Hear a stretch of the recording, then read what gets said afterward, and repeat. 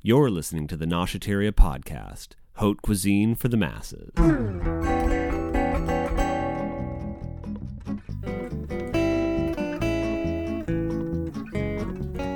Today's podcast, When You're the Second Born. When my parents were starting out, they did things differently than when I came around nearly 10 years after they were married. They barbecued turkeys, made homemade beef jerky, and even made their own fruit rolls for my sister to snack on. It was the early 70s. Food dehydrators were all the rage, and they were looking for a wholesome, inexpensive snack to make for their firstborn. 5 years later, when I came along, dehydrators were passé, and fruit rolls were a distant memory, but I still heard about the days of dehydrating, and I longed for a little bit of desiccated fruit myself. Here I am, in my late 20s, and dreaming of a snack of my youth.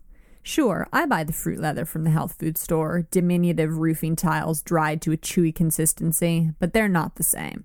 And the fruit roll-ups, dyed unnatural colors and smacking of artificial flavors and sweeteners, aren't doing it for me either.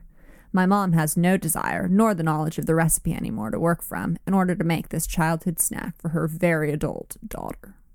So, it's off to the internet I go, only to find that fruit rolls are insanely easy to make. So easy, in fact, I don't think that I will ever buy one again.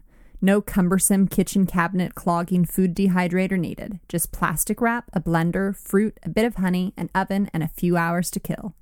After reviewing far too many recipes on the internet, I took my new fruit roll making knowledge and made a go of it on my own, with a final result with which I was pleased. What was so excellent about making your own fruit rolls was the ability to control what goes into them and deciding which flavors to make. I chose a basic cherry and a mixed berry banana. Banana, you say? I didn't know bananas would work. Really, you can make fruit rolls out of just about any type of fruit you choose. With the change in season and berries not really being available, I used frozen berries and they worked out fine. Simply cover a baking sheet with plastic wrap.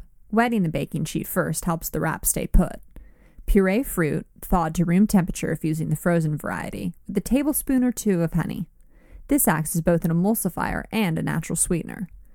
Pour the puree onto the plastic wrap-lined baking sheet and spread until 1 inch from the edge of the sheet and very thin, about 1/8 of an inch.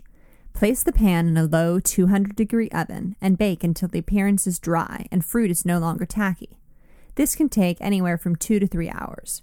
Remove from the oven, bring pan to room temperature, and divide into single serving sizes, and then roll away.